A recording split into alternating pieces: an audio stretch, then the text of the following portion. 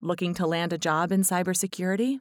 If you don't know where to start, you're not alone. Fortune discussed the challenges of finding a cybersecurity job with industry expert and Cybersecurity Ventures founder Steve Morgan.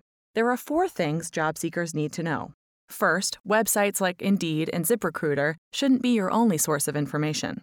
Job boards are rife with postings by search firms and other third parties, so it's an extra hop for any candidate. This can lead to a lot of unintended blocking and tackling that distances a candidate from who they really want to be talking to. Instead, try contacting a company executive directly via social media or email. Second, use the internet to your advantage. Social media can be an opportunity to make a great first impression.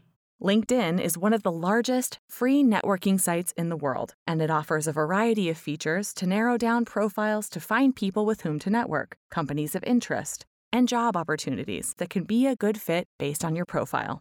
Third, look at newer companies that are backed by venture capital.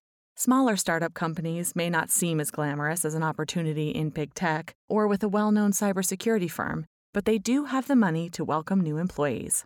The cybersecurity vendor ecosystem is a huge source of new jobs every year. Most companies who raise venture capital beyond their seed round are using some or a lot of the money to hire talent. Fortune's 4th and final tip is that networking is key. Despite the nearly 770,000 open cybersecurity jobs in the U.S., many companies remain hesitant to hire beginners. The deck is stacked against entry-level candidates. Even in cybersecurity where there are so many unfilled positions, the fastest way to get from point A to point B is a straight line. Read the full story on Fortune.com for more information on why you should be thinking about a career in cybersecurity.